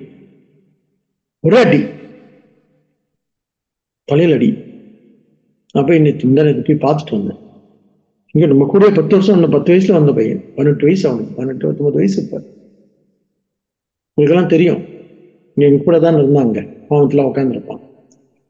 அப்ப அதிர்ச்சியா போயிடுச்சு எங்களுக்கு. ஒரு பாடம் கிளாஸ் முடிச்சுட்டு நாம வந்து என்ன நிகழ்ச்சி முடிச்சுட்டு அங்க நிக்கிறோம். ஒரு ஒரு மெசேஜ் வருது, இறந்து போயிட்டான் தினேஷ் அப்படின்னு. அவங்க என்னடா இது அப்படின்னு சொல்லி, சரி எங்களுக்கு கிளாஸ் முடிச்சுட்டு 11 மணிக்கு அங்க போய் பார்த்தா அந்த அம்மா உட்காந்து அழுதுட்டு இருக்காங்க. என்ன என்ன ஆர்வம் சொல்ல முடியும் நம்மளால? அப்பாவுக்கு வந்து 70 வயசு, 2 கண்ணும் தெரியாது. ஆனா அவர் இன்னும் உயிரோட இருக்காரு, படுத்துட்டு இருக்காரு பக்கத்துல. பாருங்க, இந்த உயிரை எடுத்துட்டு போயிருக்கலாம். 20 வருஷமா இருக்காராம் பேட்டிட்டு, அவரு எடுக்கல. வாழக்கூடிய ஒரு 19 பையனை 19 வயசு பையனை எடுத்துட்டா என்ன கடவுள், என்ன சாமி, இவ்வளவு சாமி கும்பிட்டு என்ன ஆகுது? இதுங்க ஆசிரமத்துல இருந்த பையன் இவ்வளவு சாமி கும்பிட்டுருப்பான்றாங்க. இது வேற வருத்தமா ரொம்ப இருக்கு. நமக்கு இது கேள்வி நம்ம பதில் சொல்லி ஆகணும். சாமி உங்க கூட தானே இருந்தான் அப்படின்னு. இப்ப நம்ம கூட இருந்தா எந்த உத்தரவாதமும் கிடையாது, நல்லா நினைச்சுக்கோங்க. இப்ப சில பேரு சுவாமி கூட இருக்கும், பத்திரமா பத்திரமா இருக்க முடியாது, முதல் ஆளா நம்மளா இருக்க சொல்ல முடியாது. எந்த உத்தரவாதம் கிடையாது இங்க. இல்ல, இதுதான் இது லெசன் ஃபார் அஸ். அப்புறம் மெல்ல வேற என்ன பண்றதுன்னு சொல்லிட்டு கொஞ்சம் பணத்தை எடுத்து போய் என் கையில கொடுத்து ஈமச்சடங்குலாம் பார்க்கறதுக்கு வச்சுக்கணும்னு சொல்லி, அப்புறம் அந்த அம்மா கொஞ்சம் சேர்த்தும் பொழுது அந்த அம்மா சொல்றாங்க, இல்ல சுவாமி, அவங்களுக்கு ஒரு 5 வருஷத்துக்கு முன்னாடி இன்னொரு பையன் அதே மாதிரி இறந்தான். அது அவனுக்கு 19 வயசு தான். ஒரு 5 பேர் அண்ணன் தம்பி அவங்க. அந்த மாதிரி சொல்றாங்க, ஏன் சாமி தொடர்ந்து எங்க குடும்பத்துல இது நடக்குது? ஏதோ ஏதோ என்ன, அவன் இறக்கும்போது நான் வந்து நினைச்சேன், கொஞ்சம் தெளிவாயிட்டாங்க டக்குன்னு. நினைச்சேன் மத்த பையன் ரொம்ப ஜாக்கிரதையா பாத்துக்கணும்னு சொல்லிட்டு சொன்ன பேச்சு கேட்காம வேகமா மோட்டார் சைக்கிள் எடுத்துட்டு போய் ராத்திரில 3 மணிக்கு யாருக்குமே தெரியல எங்க விழுந்தான்னு சொல்லிட்டு, எப்படி விழுந்தான் எப்படி இறந்தான் ஒண்ணுமே தெரியல. ம். ஆயிடுச்சு அப்படி. இது எங்களுக்கு பெரிய என்ன கர்மாவாட்டு இருக்கு அப்படின்னு. அப்ப அந்த ஊழ ஏத்துக்கும் பொழுது டக்குன்னு என்ன அந்த அந்த கர்மத்தை ஏத்துக்கும் பொழுது மனசு வந்து என்ன ஆயிடுது, சமாதானம் ஆயிடுது. ஓ, நமக்கு தெரியாத ஒரு விசை ஒட்டுமொத்த இந்த பிரபஞ்சத்தையும் வந்து என்ன பண்ணிட்டு இருக்கு, நடாத்திக்கிட்டு இருக்கு அப்படின்ற அந்த அந்த கிரியேட்டிவ் ஃபார்ஸ், அந்த அந்த அந்த அந்த படைப்பு சக்தியை நம்ம நம்பணும்னு வச்சுக்கோங்களேன். நமக்கு நன்மை நடக்கணும்னு சொல்லல, கொஞ்சம் அமைதியா வாழலாம். இவ்வளவு பெரிய தத்துவத்தை ஒரு சின்ன பூச்சி வச்சு சொல்றாரு இந்த சுவாமி. ஏன் மனுஷன் சொல்ல? மனுஷன் சொன்னா அவன் புண்ணியம் பண்ணியிருப்பாங்கன்னு சொல்லுவாங்க, அதனாலதான் நடக்குதுன்னு சொல்லிட்டு. பூச்சி என்ன புண்ணியம் பண்ண முடியும்? ஆனா பூச்சிக்கு நிறைய ஜென்மங்கள் இருந்து அந்த ஜென்மங்கள் செஞ்ச புண்ணியத்தினால 100 பேர் போனா ஆனா ஒருத்தனுக்கு தோணி இருக்கு, ஒரு இலையத்து போட்டு அதை காப்பாத்தலாம் அப்படின்னு சொல்லிட்டு. அது செஞ்ச புண்ணியத்தினால இவனுக்கு தோணி இருக்கு. இவன் செஞ்ச பெரிய கைங்கரியமோ பெரிய பெரிய என்ன ஆஹ் ஆஹ் ஆஹ் பெரிய உதவியோ கிடையாது, பெரிய தியாகமோ எல்லாம் ஒண்ணும் கிடையாது. ஆனா அன்னைக்கு கூட சொன்னேன் நம்ம, அஹ் ஒரு காரியத்தை நம்ம வீட்டுல பண்றோம் அப்படின்னு சொன்னா, நான் அந்த குழந்தைக்காக, அந்த என் பிள்ளைக்காக பண்ணேன், குடும்பத்துக்காக பண்ணேன், என்னுடைய மனைவிக்காக பண்ணேன், என்னோட கணவருக்காக பண்ணேன், நான் தியாகம் பண்ணேன்னு சொன்னா நம்முடைய நம்முடைய வாழ்க்கைக்கு பெரிய புதைகுழி தியாகம் தான். ஏன்னு சொன்னா, நீ தியாகம் பண்ணிட்டு சொன்னா உடனே நமக்கு என்ன இருக்கும், அவங்ககிட்ட இருந்து ஒரு எதிர்பார்ப்பு இருக்கும். அவங்க எதிர்பார்ப்பு நடக்கலைன்னு சொன்னா அவங்க மேல என்ன ஏற்படும், வருத்தம் ஏற்படும். வருத்தம் என்னவாகும், வெறுப்பாகும். வெறுப்பு என்ன ஆகும், குரோதம் கோபமாகும். கோபம் என்ன செய்யும், பழி வாங்கும். தொடர்ந்து சம்சாரம் நமக்கு நிலைச்சு நின்றும். அதனால என்னுடைய திருப்திக்கு நான் பண்றேன், யாருக்கும் நான் ஒண்ணு தியாகம் பண்ணல, பெருசா ஒண்ணு நான் பண்ணல. இது பண்றதுனால நான் எனக்கு என்ன ஆகுது, எனக்கு இதை நிகழ்த்துறதுனால எனக்கு ஒரு நிறைவு ஏற்படுது, எனக்கு ஒரு மகிழ்ச்சி ஏற்படுது. எதுக்கு எழுது ஒரு ஒரு ஒரு விளக்க மாத்த எடுத்து கூட்டுறேன்னு சொன்னா என்ன நிறைவா கூட்டுறாங்க, ஆசிரம் சுத்தமா இருக்கணுன்றதுக்காக இல்ல. எதுக்கு இங்க வேலை பார்க்கறேன்னு சொன்னா என்ன நிறைவா நான் வேலை பார்க்கறேன். சுவாமி எதுக்கு பேசிட்டு இருக்கீங்க, நான் நிறைவா இருக்கிறதுக்கு, என்ன நான் கடக்கிறதுக்கு பேசிட்டு இருக்கேன், உங்களுக்காக பேசல.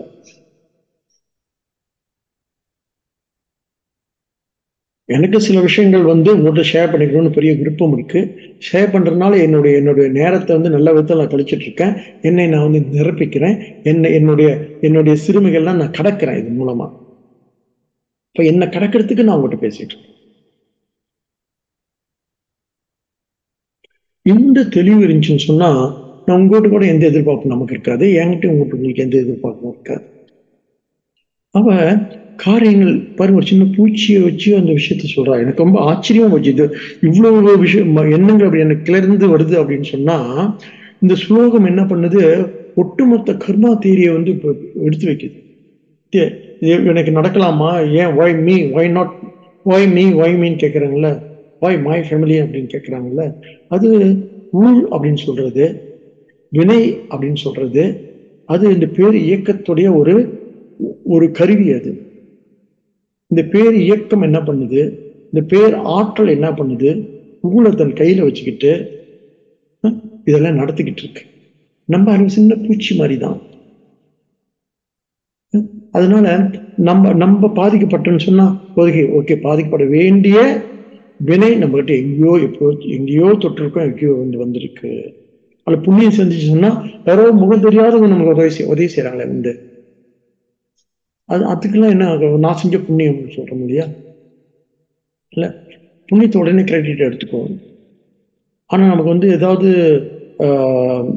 எதிர்மறையா நடந்துச்சுன்னு சொன்னா, அல்ல தீமைகள் நடந்துச்சுன்னு சொன்னா, கஷ்டங்கள் நடந்துச்சுன்னு சொன்னா, ஆஹா எனக்கு மட்டும் ஏன் அப்படி பண்றாரு கடவுள் கேட்போம் இல்லையா? அப்படி இல்லாமல் இங்கே வந்து அப்படியே நம்ம வந்து பாருங்க, சரி அந்த பூச்சி வந்து அவர் காப்பாத்திட்டாரு. அன்னைக்கு இந்த ரூம்ல ஒரு செலந்தி, பல பெரிய பூச்சி போய் ஒன்று மாட்டிக்கிச்சு. சரி, என்னடா இது இவ்வளோ பெரிய சின்ன சிலந்தி வந்து பெரிய பூச்சி வந்து பிடிச்சி வச்சிருக்கேன்னு சொல்லிட்டு அதை தட்டி விட்டா தப்பிச்சு போயிடுச்சு அந்த பூச்சி. நமக்கு எப்படி இருக்கு, அப்பாடா ஒரு உயிரை காப்பாத்திட்டோம்ல, பார்த்தா அந்தாண்ட ஒரு பள்ளி அதை பிடிச்சி போயிடுச்சு.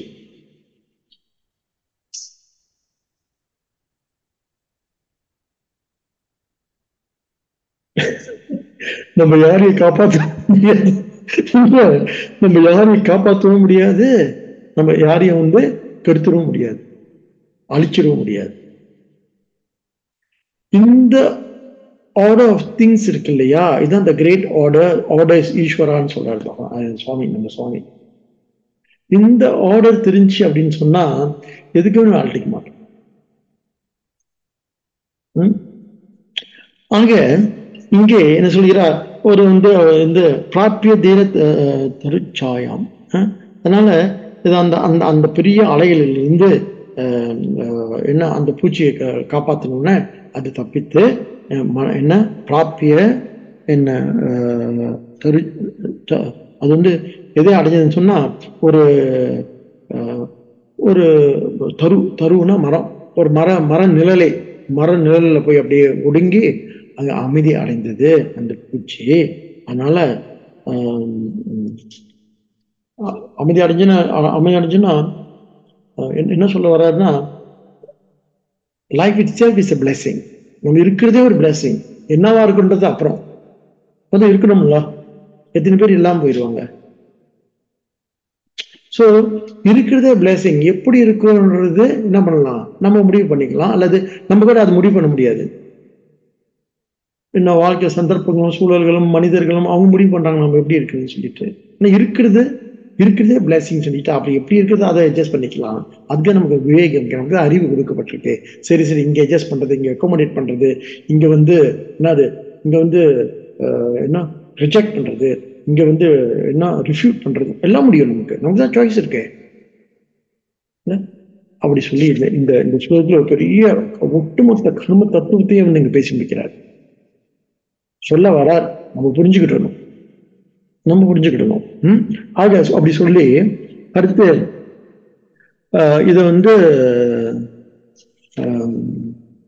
இப்படி சொல்லி அடுத்து 32வது ஸ்லோகத்துல இந்த இந்த இந்த சம்சார சக்கரத்துல இருந்து நாம் வந்து வெளியே வரணும்னு சொன்னா என்ன பண்ணணும்னு சொல்லி அடுத்து உபதேசம், அடுத்த உபதேசம் பண்றாரு. அடுத்த ஸ்லோகத்தில் என்ன சொல்றாரு, இந்த இந்த சம்சார சக்கரத்துல இருந்து நம்ம வெளியான சொன்னா நம்ம என்ன பண்ணணும், அதுக்கு வந்து என்ன நடக்கணும்னு சொன்னா ஒரு 4 விஷயத்த சொல்றார். 32வது ஸ்லோகம், உபதேச அவாப்பியாம் ஏவம் ஆச்சாரியாத் தத்துவதர்ஷினக பஞ்சகோஷ விவேகேன லபந்தே நிர்விருத்திம் பராம். அதுக்கு சரி, இந்த சம்சார சாகரத்தை வந்து நம்ம முடிவு பண்ணணும்னு சொன்னா நமக்கு என்ன வேணும்னா முதல் உபதேசிக்கப்பட வேண்டும்னு முதல் வார்த்தை சொல்றோம் இல்லையா. அப்புறம் இந்த விதத்தில் நமக்கு வந்து ஒரு புண்ணிய, அதுக்கு அந்த உபதேசம் கிடைக்கிறதுக்கு நமக்கு என்ன வேணுமா, ஒரு புண்ணிய கர்மா வேணும்ன்றார். பூச்சி தப்பிக்கிறதுக்கு என்ன வேணும், புண்ணியம் வேணும். புண்ணியம் இல்லாட்டி அவன் மனசு தோணி இருக்காங்க அதை காப்பாத்தணும்னு சொல்லிட்டு, கொட்டனா கூட அதை காப்பாத்து நினைக்கிறாரு. அப்ப எவ்வளவு புண்ணியம் பண்ணியிருக்கான் இந்த தேலு, இந்த பூச்சியோட இல்ல. ஆக என்ன சொல்ற, அப்படி அப்படி புண்ணியம் பண்ணியிருந்தாதான் என்ன கிடைக்கும், உபதேசமே கிடைக்கும் முதல்ல. அப்புறம் என்ன கிடைக்கும், ஆச்சாரியா ஆசிரியர் கிடைப்பாரு. அப்புறம் என்ன கிடைப்பாங்க, தத்துவ தர்ஷன. அந்த அதுக்கு அடுத்து இந்த ஸ்லோகத்துல சொல்ற என்ன என்ன வைக்கிறாரு சொன்னா, எப்பேற்பட்ட சத்கர்மங்கள் நம்ம பண்ணிருந்தோம்னு சொன்னா நமக்கு முதல் இந்த உபதேசமே சித்திக்கும்னு சொல்றாரு. இந்த கேட்கறதுக்கு ஒரு வாய்ப்பு கிடைக்கின்றாரு. நாம யாரையும் பெருசா இன்வைட் பண்ண வேண்டியதில்லை. அழைக்க யாருக்கு புண்ணியம் இருக்கோ வந்து சேருவாங்க கேட்கறது. யாருக்கு புண்ணியம் குறைச்சலா இருக்கோ, அதான் சுவாமி சின்ன சொல்லுவாரு, என்ன எல்லாருக்கும் சொல்றீங்களேன்னு. No, no, no. We need not disqualify anybody. They'll disqualify themselves by not attending the lectures, by not attending the classes அப்படின்னு. அதனால ஒரு விஷயம் ரொம்ப தெளிவா இருக்கு. நமக்கு மெல்ல இப்பதான் திரண்டு அப்படி தெளிவா வந்துட்டு இருக்கு.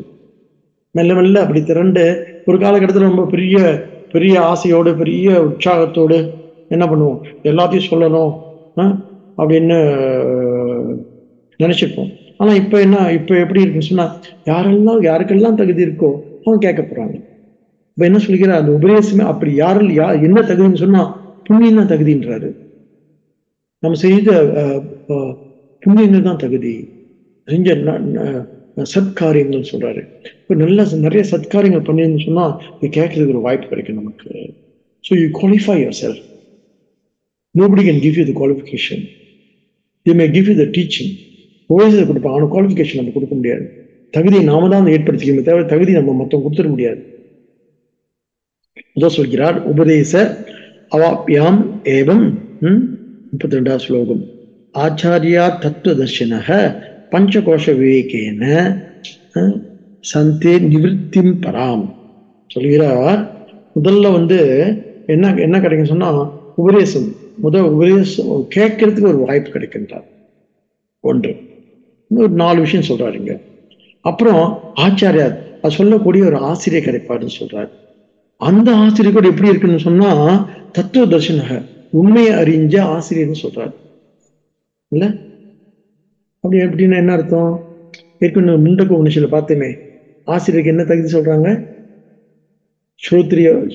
ஸ்ரோத்ரியார் பிரம்மனிஷ்டாகான்னு சொல்லுது இல்ல. முண்டக உபநிஷத்து எங்கேயோ கேட்ட மாதிரி இருக்கு இல்ல.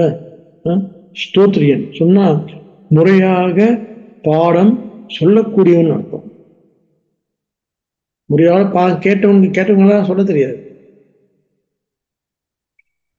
அவன் ஸ்தோத்ரியன் சொன்னா முறையா பாடம் வந்து கேட்டு அதை தெளிவா வந்து இம்பார்ட் பண்ணக்கூடியவன், தெளிவா வந்து பகிர்ந்து கொள்ளக்கூடியவன். With a lot of love and compassion, with a lot of affection for the knowledge.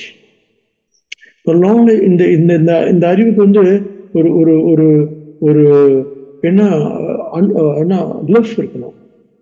We don't love the knowledge. உங்களுக்கு இந்த அறிவு மேல வந்து ஒரு பெரிய ஈர்ப்பு, ஒரு பெரிய அஃபெக்ஷன் இல்லாட்டி இது கேட்கவே மாட்டோம். நம்ம கேட்க மட்டும் படிக்க விட மாட்டோம். யாருக்கெல்லாம் படிக்கிற பழக்கம் இருக்குன்னு பாருங்களேன். யாருக்கெல்லாம் தொடர்ந்து வந்து என்ன இந்த அறிவு இருக்கு இல்லையா, நமக்கு ஒரு அறிவு இருக்கு இல்லையா, இந்த அறிவை வந்து தொடர்ந்து தக்க வச்சுக்கணும்ன்றதுதான் படிப்பாங்க. இந்த அறிவு இருக்கு இல்லையா, அறிவு தொடர்ந்து துளக்கணும், தொடர்ந்து அதை தக்க வச்சுக்கணும்னு கேட்பாங்க. அது கேட்க மாட்டோம். எதை கேட்டாலும் சரிதான். கண்டது கெட்டவன் பண்டிதன் ஆவான்னு சொல்றாங்க இல்லையா. ஏதாவது கேட்டுட்டே இருக்கு. அறிவோடைய தன்மை என்ன அப்படின்னு சொன்னா, இதை பற்றி இந்த பிசியாலஜி இந்த மூளையோட தன்மையை பத்தி சொல்றாங்க. மூளை எப்படிப்பட்டது அப்படின்னு சொன்னா தொடர்ந்து புதுசா அது கத்துக்கணுமா.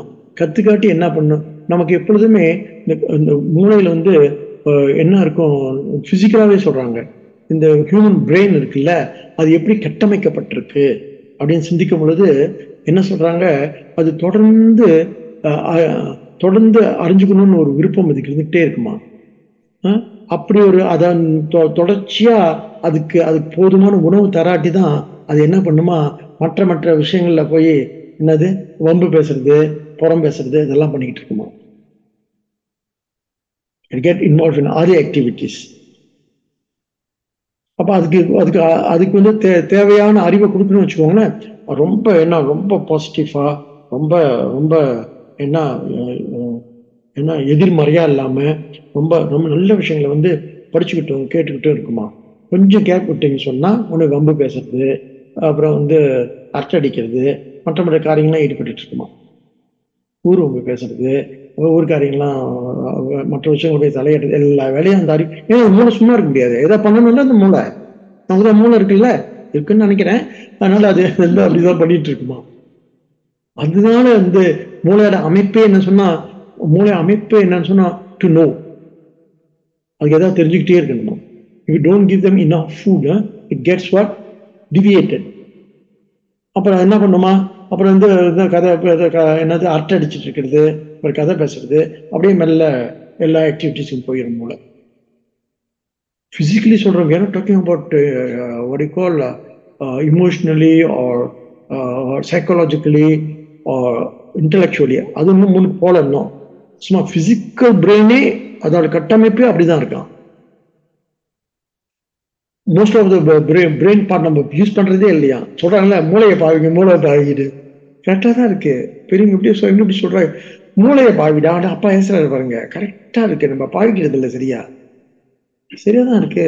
நம்ம என்னடா இருந்தது மொட்டை மனுஷனா இருக்கானே, இப்படி போய் திட்டுறானே மூளையை பாவி மூளையை பாவின்னு. சரியாதான் இருக்கு.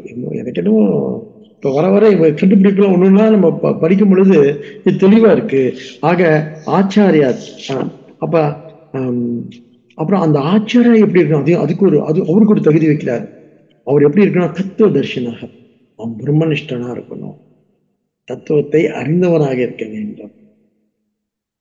இது பெரிய கண்டிஷன். இது தத்துவத்தை பிரம்மனிஷ்டாகான்னு சொல்றோம் இல்லையா, தத்துவத்தை அறிந்தவனாக இருக்க வேண்டும். சோத்ரியாக பிரம்மனிஷ்டாக அபிகச்சேத் அப்படின்னு என்ன முண்டக உபநிஷத்துல பார்த்துருக்கோம் நாம. அப்ப யார் டீச்சர்ன்னு சொன்னா, அடிக்கடி நான் வந்து இந்த இங்கிலீஷ்ல ஒரு டிரான்ஸ்லேஷன் இருக்கு ரொம்ப அழகா. யாரை நோக்கி நம்ம போகணும்னு சொன்னா என்ன, எப்படிப்பட்ட ஆசிரியை நோக்கி நம்ம போகணும்னு சொன்னா, எப்படிப்பட்ட ஆசிரியர் நம்ம தவிர்த்திடணும் அதோட சொல்றாங்க. 4 வரி நான் எப்பொழுதுமே அப்படி அப்படியே மனப்பாடமா போயிடுச்சு. The one who knows not that he knows not is a fool, shun him. அவனுக்கு தெரியும்னே அவனுக்கு தெரியாது, அவன் நம்ம ஒண்ணுமே பண்ண முடியாது. அதனால என்ன பண்ணணும் அப்படின்னு சொன்னா, அந்த என்ன என்ன சொல்றாங்க இல்லையா, இது கடுமையான வார்த்தை தான் இது. என்ன, முடிஞ்ச வரைக்கும் முட்டாள்களை வந்து வாழ்க்கையில கூட வச்சுக்க கூடாது. எதிரி கூட வச்சுக்கலாம். நீங்க நல்லா பட்டிருப்பீங்களே வீட்டுல பாருங்களேன், அடிக்கடி அந்த வார்த்தையை வேற பாய்ச்சிருப்போம். எதிரி கூட வாழ்ந்துடலாம், முட்டாளன் கூட வாழ முடியாது சொல்லிட்டு. The one who knows not that knows not is a fool, shun him. The one who knows not knows that he knows not is simple, teach him சொல்லிட்டு. The one who knows not thinks that he knows is dangerous, run away from him. இன்னொன்னு என்ன சொல்றது, the one who knows and knows that he knows is a என்ன, you follow him சொல்லிட்டு 4 வார்த்தை சொல்ற உபநிஷத்துல இருந்து இங்கிலீஷ்ல டிரான்ஸ்லேட் பண்ணிருக்காரு பெரியவர், ரொம்ப அழகா பண்ணியிருக்காரு. The one who knows not that knows not is a fool, shun him. The one who knows not knows that he knows not is simple, teach him. The one who knows not thinks that he knows is dangerous, run away from him. The one who knows and knows that he knows is wise, follow him. அழகா இருக்குல்ல, எனக்கு அப்படியே மனப்பாடமாயிடுச்சு இப்பவே படிச்சது. ஆக அந்த அந்த என்ன குவாலிஃபிகேஷன்ஸ், அந்த தகுதிகளை பேசுறாரு. ஆச்சாரியர்னா எப்படி இருக்கணும், யார் ஆச்சாரியா, அவர் நமக்கு வந்து அவர் என்ன பண்ணுவாருன்னு சொன்னா, உபதேசம்னா ஒண்ணு அட்வைஸ், நமக்கு நல்லா தெரியும். ஒன்லி ஃபூல்ஸ் அட்வைஸ்ன்னு சொல்லுவாங்க. நம்ம அட்வைஸ் யாரும் கேட்பாங்களா? கேட்கவே மாட்டாங்க யாரும். அதனால it's better that we don't advise anybody. நான் நிறுத்தி ரொம்ப நாள் ஆயிடுச்சு. இது அட்வைஸ் யாரும் கேட்கவே மாட்டாங்க.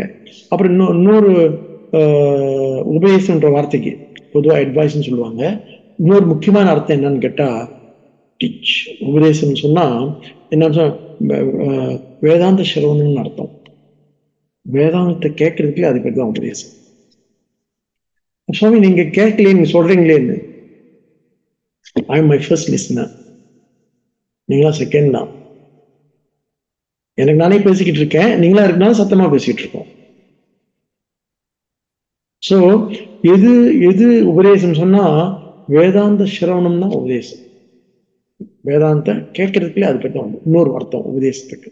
உபதேசம் அதை அது அது என்ன உபதேசம்னா மகா வாக்கிய உபதேசம்.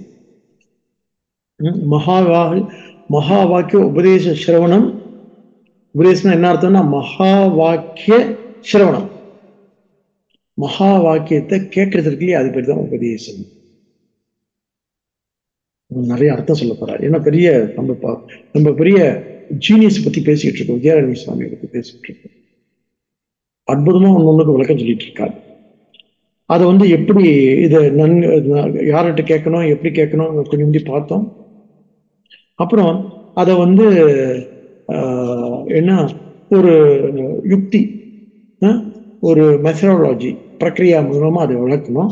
அதுதான் பஞ்சகோஷ விவேகம் சொல்லிட்டு நமக்கு கேள்விப்பட்டிருப்போம். இதெல்லாம் பஞ்சகோஷ விவேகம் என்னன்னு சொல்லிட்டு இல்ல. ஆனா அதை பத்தி டீட்டெயிலா பார்க்க போறது இல்லை.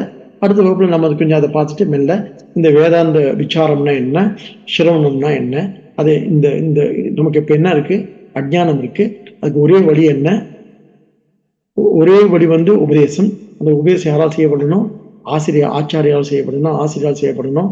அந்த ஆசிரியர் எப்படி இருக்கணும், சோத்ரியனா இருக்கணும், அப்புறம் பிரம்மனிஷ்டனா இருக்கணும்.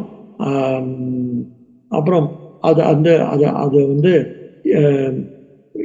எப்படி பண்ணணும், அதுக்கு ஒரு டீச்சிங் மெத்தட் இருக்கு. அந்த மெத்தடுக்கு பேர் என்ன, பிரக்ரியா.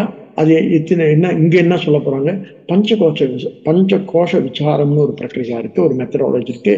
அது மூலமா இந்த உண்மையை நான் உனக்கு சொல்ல போறேன்னு சொல்றேன். இப்போ பஞ்சகோஷ விசாரம் நமக்கு தெரியும் தான், இருந்தாலும் ஒரு முறை நம்ம அதை பார்த்துட்டு மெல்ல இதுல நம்ம தொடர்ந்து 33 36 வரைக்கும் அந்த பஞ்சகோஷ விசாரம் செய்ய போறாங்க. 33ஆவது ஸ்லோகத்திலிருந்து 36ஆவது ஸ்லோகம் வரைக்கும் பஞ்சகோஷ விசாரம் நடக்க போகுது. அது என்ன ஏது என்று அடுத்த வகுப்பில் சந்தித்து சிந்திப்போம். நன்றி, வணக்கம், அறிவோம். தேங்க்ஸ்.